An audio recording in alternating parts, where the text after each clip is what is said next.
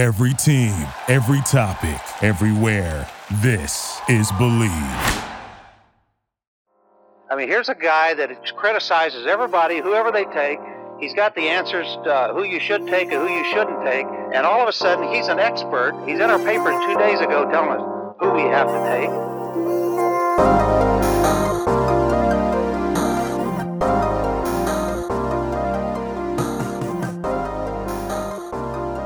Welcome back here on The First Team. I'm Joe DeLeone. Joining me, as always, is former college and NFL QB, founder of the Sims Complete QB, Matt Sims. Also joining us, as always, Irish Breakdown recruiting analyst Ryan Roberts. Today, we've got a lot of guys that we're going to be covering. We had massive performances for teams that maybe they're back. That's the reoccurring cliche that has been brought up this week. But we're going to break down players that were a part of key performances for Texas's win over Alabama, and we're also going to dive deep on Miami's big win over Texas A&M. Both very unexpected because of the performances of talented guys that maybe weren't just hitting their stride just yet. I want to start us off, guys, by talking about the duo of Ja'Tavion Sanders, who ended up going for 5 receptions and 114 yards, a really big 50-yard reception that was a critical point in that game, as well as his quarterback, Quinn Ewers, who completion percentage wasn't super sexy, 24 for 38, but he did throw for 349 yards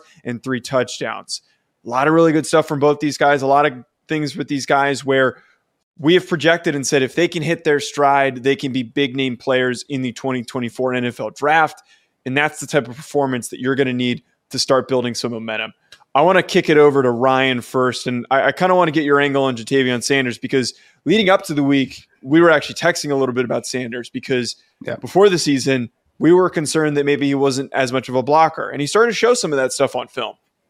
Yeah, no, he did, which is a great thing to see because I think the athletic traits were always there. I mean, there was a reason he was a 5-star recruit coming out of high school and staying obviously at Texas. I mean, there were some teams when he was coming out as a recruit that wanted him on the defensive side of the ball, not the offensive side of the ball. Like he could have very well been a defensive end for a lot of different programs, but stays in Texas playing tight end for the Longhorns.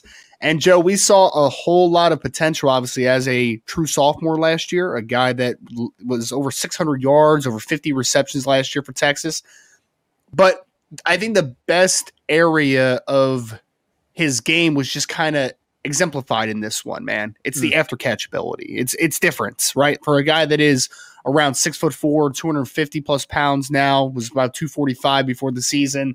This is a player that makes his living off of creating big plays when the football's in his hand. He's kind of that modern tight end, like most tight ends used to be guys that would do their work before the catch and at the catch point. That was kind of the impact they had. But now with the George Kittles of the world and the Travis Kelce's of the world, guys that can really make things happen after the catch. That's what Ja'Tavion Sanders kind of brings to the table. So former 5-star, over 100 yards, over 20 yards a catch, continually made explosive plays, but they weren't easy explosive plays. They're not plays where you're wide open on a tight end leak 20, 30 yards downfield. He had to work for his yardage, and he was a guy that we saw a lot of talented second and third level defenders for Alabama that could not counteract Ja'Tavion Sanders in this game.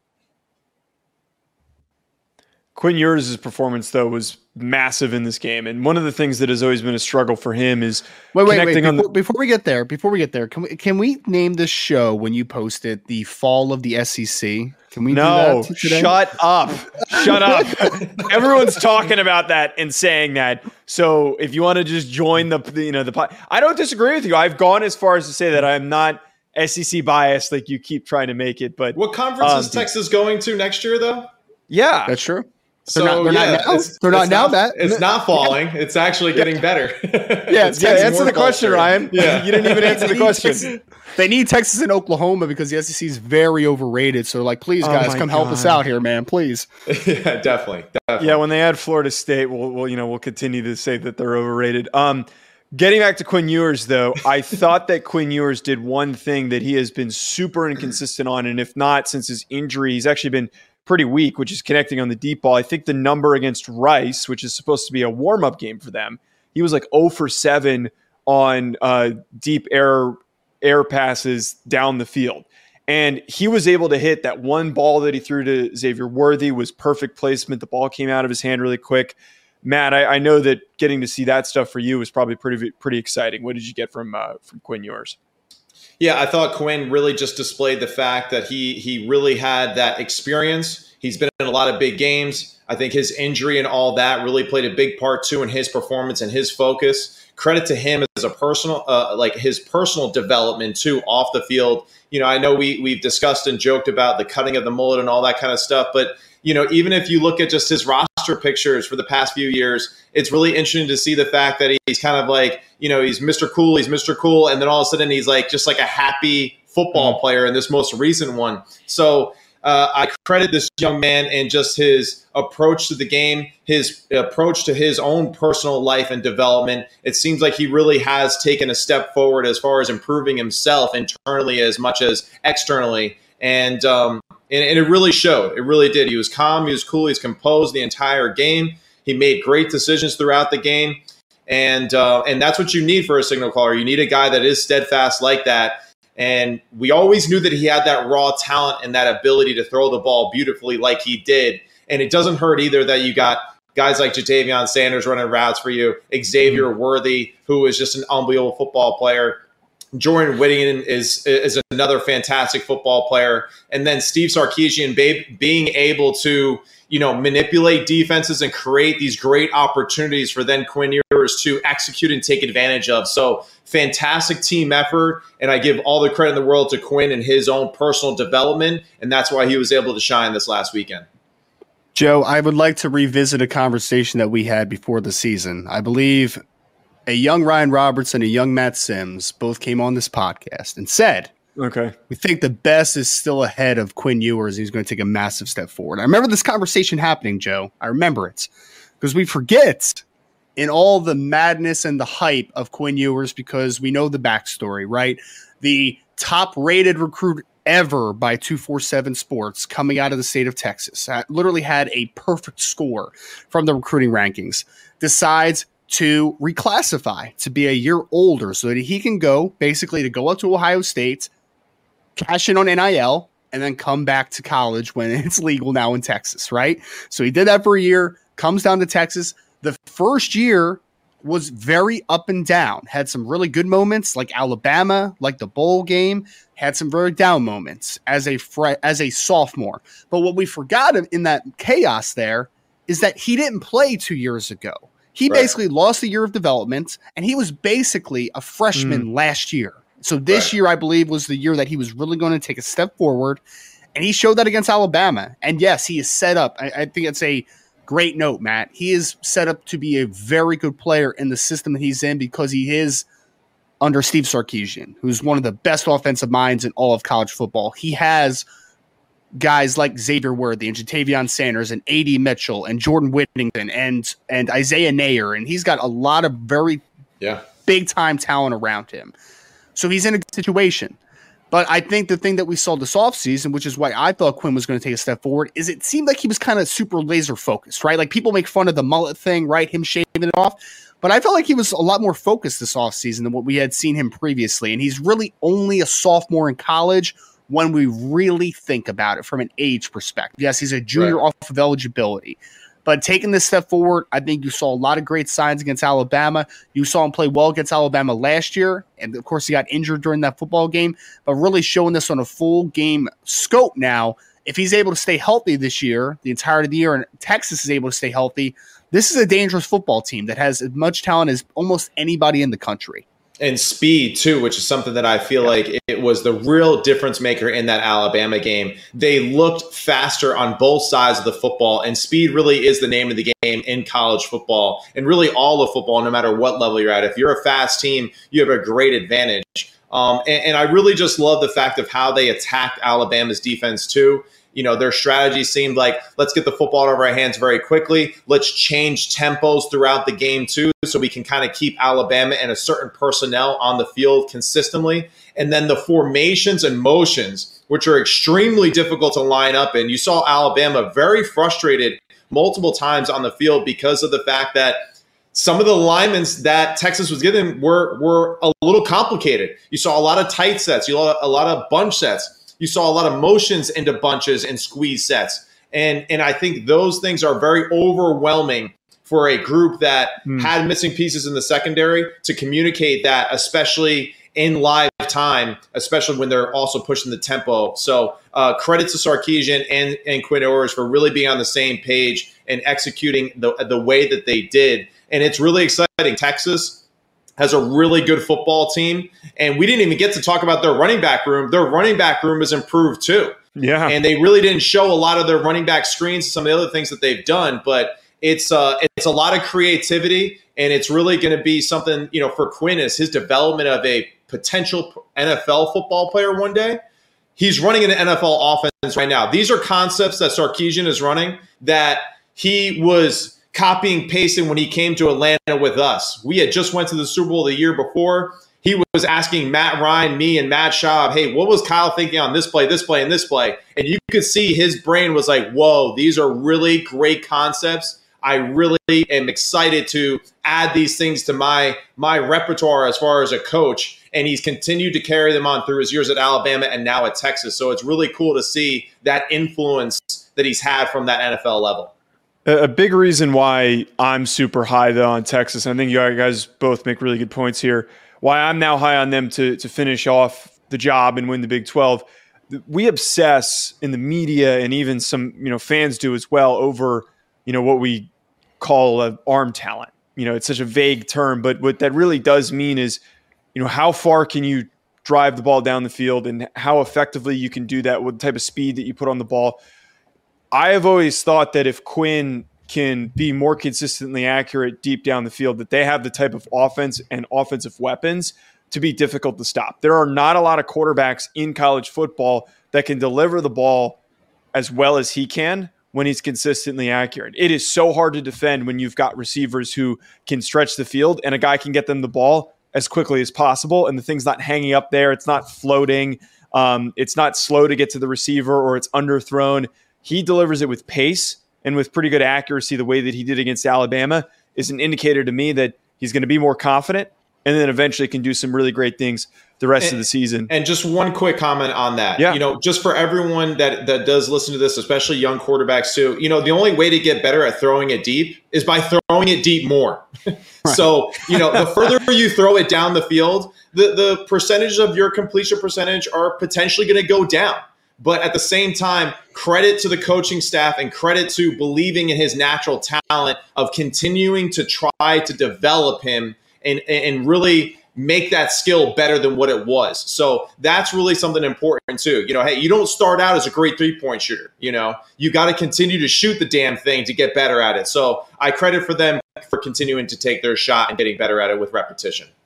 And I think that this offensive that we're seeing for Texas, I think it is very sustainable too. Sorry, Joe. Because I'm sorry, Joe, but I think that this is a decent note of, you talk about the ability to drive the football down the field and create explosive plays. That's very important, obviously. But there's a sustainability that needs to work, right? I mean, if a team is just good at throwing deep and they struggle on the short to intermediate stuff and the quick game, then they're not going to be a sustainable offense because you need all areas. And I think that what Texas brings is that wide receiver group, that pass catching group, I should say in general, they bring kind of a nice balance to the table, right? You have Xavier Worthy, A.D. Mitchell that can stretch the field vertically, but then you have Jatavion Sanders, Jordan Whittington that are more of the after catch players who can work short to intermediate. So all right, Ryan, we get it. We get it. We love you, Ryan. Joe's ready to kill us right now. We told you we should have done a whole episode on Texas, man. All right, here we go. This is what I said beforehand. I was just about to say, thank you, Ryan, though, for the added context. Joe, let's move on. I'm scratching Anthony Hill, by the way. We're not going to get to Anthony Hill, sadly. If he has another great game, we're going to put him up on the list, and he's somebody to monitor. It's kind of like with Shadur Sanders. I think eventually, maybe after that Oregon game, we'll talk about Shadur Sanders, which is another big name this season. Miami, though, had a really massive game, and I think that there's two players who really shined, and then there's one who we didn't even write down that I want to bring up. But the two big ones was – first, Tyler Van Dyke. Coming into the game, I was going off of what he had done in his last performances. He had been very inconsistent. I know that he had been told he was dealing with some hand injuries or something along those lines. And one of my biggest qualms with Van Dyke is that it just felt like he forced a lot of throws that weren't there. He was always a little bit delayed in his decision making. The pick that he threw against Miami of Ohio was, perfect example of him just not really seeing the field the way that you want a quarterback who's been around as long as he has to see the field. So I wasn't super bullish on his performance against Texas A&M leading into the game. After he played, though, I ate my words. The guy played out of his mind. He ends up finishing with a 21 for 30, 374 yards and 5 touchdowns. And he was just really connecting in an easy rhythm with his receivers. One of his receivers, I'm completely blanking on the kid's name. Is it Colby Young, that really big, massive kid that had Colby Young's the big one, and then Xavier Restrepo is the number 7, the little slot receiver. And Jacoby George played extremely well too. Yeah, I want to bring up though the Colby Young. Is Colby? I'm trying to make sure that I've got the right guy. He's like yes, 6'5", 6'6". It's number 4. He's huge. Yeah, Colby Young completely opened my eyes though. Like I didn't even really know anything about him, and just to see how big of a player he was, getting as open as he was, the yards after catch ability that he had, that dude's going to be really freaking good. But besides all those points, some of the takeaways that you guys had, Ryan, we'll go to you first from the Miami game. Yeah, I mean, I think that it's always been about consistency with Tyler Van Dyke over the last 2 years. We have seen some very good of Tyler Van Dyke. We've seen some very bad, and we've seen kind of everything in between. I think that he was kind of set back last year, obviously, with the change in offensive coordinator. When he had Rhett Lashley, looked pretty good, right? But then, of course, they changed to Josh Gaddis last year, and it was a disaster. So then they go to Shannon Dawson this offseason. Everything is looking like it's a whole lot better as far as consistently understanding what we are trying to accomplish offensively. It's an identity factor, right? Like I think there was a lack of identity last year. I think they now understand these are our guys. This is how we want to operate. This is what we're trying to do. And as long as Tyler Van Dyke's comfortable, I think Tyler Van Dyke's going to be a very successful quarterback in the college game. It's just about that comfort that you need to find. I mean, Matt, I'm sure that you could speak to as a quarterback, feeling comfortable in the system and in your own skin is a very important thing. You need to be able to operate and be comfortable with what you're seeing, what you're trying to accomplish, kind of the whole process to get to the end means. So I think Tyler Van Dyke did that there. And we saw that this team was probably more talented than we thought they were last year. I mean, I'll be very honest. I watched them against Pitt last year, and I was like, I don't think this Miami team's a very talented football team. But I think it was an identity issue more than anything last year. And, give that offensive coaching staff, give that coaching staff in general a little bit of credit here. After a really down year, they came out and they played a really good football game against a team that on paper is probably more talented than them. But I think Miami has an identity, unlike what Texas A&M is dealing with right now. Yeah, I think you hit it perfectly right there. I mean, Tyler Van Dyke really did a great job of performing, taking what the defense gave him on multiple occasions too. I mean, didn't force anything, and also too, just Shannon Dawson, multiple times in the game where I feel like he made it very simple for Tyler to display his natural physical attributes. The guy is big and strong in the pocket. He throws a beautiful football, very much like Quinn Ewers. And there were multiple times where they just took one-on-one shots, and very similar to Quinn, they hit these, and they hit them for big explosive plays and game-changing plays. So it's something that I think Miami definitely, like Ryan said, is establishing and has a little bit more of an identity. Their culture seems to be a little bit more set in stone now. Mario Cristobal really does have, I think, the pulse of the team and kind of what they're looking for and their identity too. And they really have a great opportunity with the skill players that they have, with Tyler Van Dyke throwing the way that he did, to go into the weekend or go into their game against North Carolina 5-0 potentially. They got their next game is Bethune-Cookman, excuse me, on Thursday, and then Georgia Tech after that, I believe.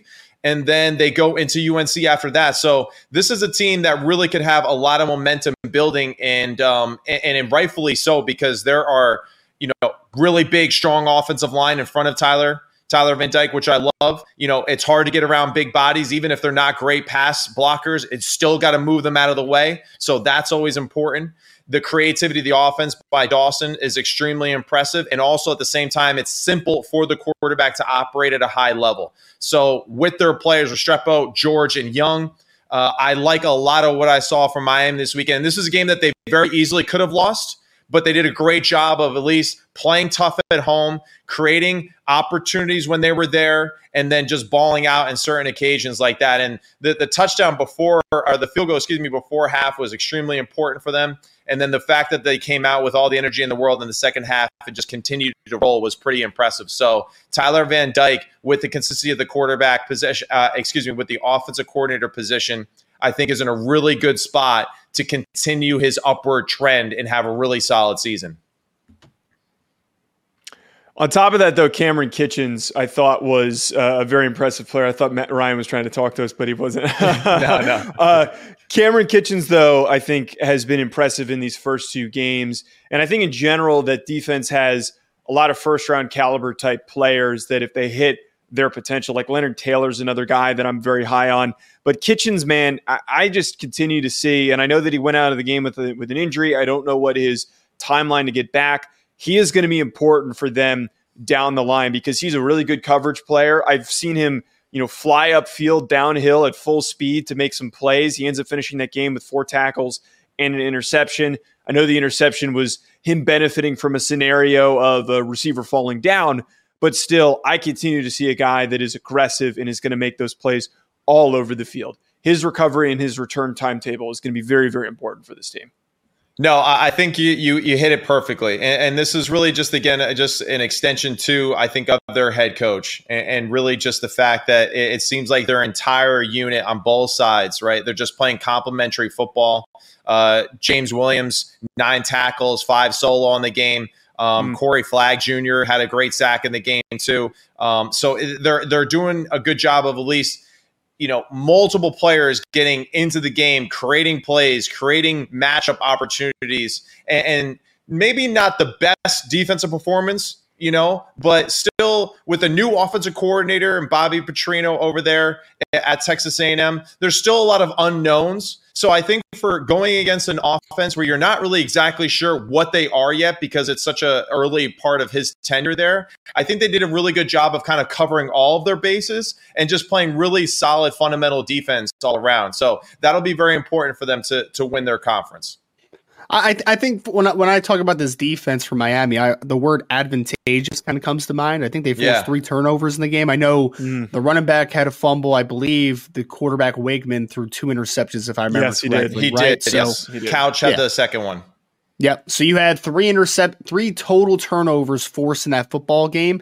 And I really think that was kind of what was missing in Miami last year is that, again, there was talent. But outside of Cameron Kinchens last year, not a lot of turnovers were being forced. Not a lot of big plays were being made. You needed guys that were able to step up and make those game-changing type plays. Obviously, Cameron Kinchens made one of them off a turnover, but he also had a very good game overall. But I think it really comes down to, like you said, Matt, Corey Flagg Jr. had a big game in this football game. There was a forced fumble on the running back in the run game. And I thought Connor Wakeman actually looked pretty good for Texas A&M, but unfortunately they forced him into one bad mistake and then obviously the receiver falling down on the other. So I really think that it was just about a defense that wants to create turnovers, be advantageous, and let their potentially high-powered offense continue to have possessions. I forgot this too really quickly too, but Brashard Smith with a 98-yard kickoff return. So that's another aspect. Playing complementary football in all 3 phases, extremely important for the Miami Hurricanes.